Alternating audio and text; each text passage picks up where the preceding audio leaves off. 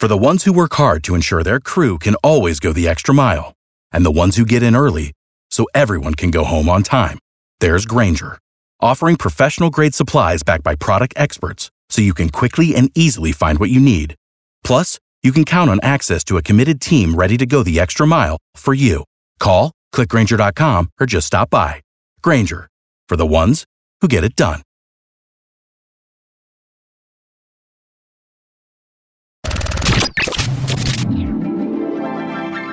And now, an open letter from Galvin.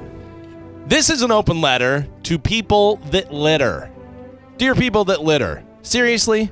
Listen, I'm not a tree hugger or anything, but how can you finish eating a big old bag of fast food and then just throw that entire bag of garbage right out your window? What are you doing? Why do you hate the earth so much?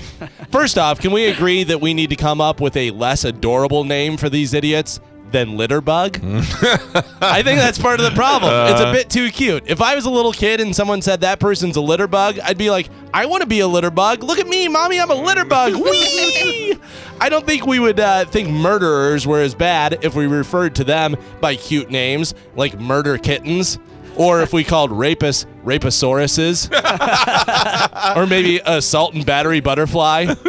Last week I saw like 10 empty cans of Monster Energy drink in a ditch down the street from my house.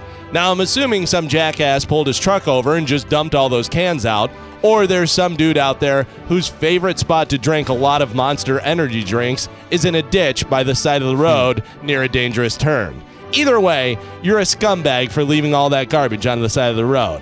There's no garbage can or dumpster nearby that you could throw that garbage away and at least pretend to be a normal, productive member of society. And the absolute worst offenders are the people that throw their cigarette butts on the ground. If you smoke, first off, it's 2015, so let me be the first to inform you, smoking's kind of bad for you.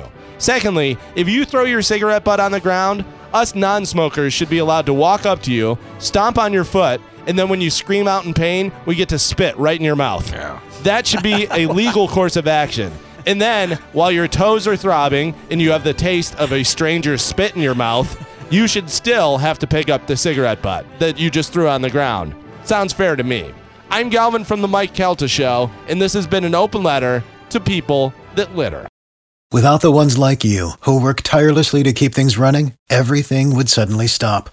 Hospitals, factories, schools, and power plants, they all depend on you. No matter the weather, emergency, or time of day, you're the ones who get it done. At Grainger, we're here for you with professional-grade industrial supplies.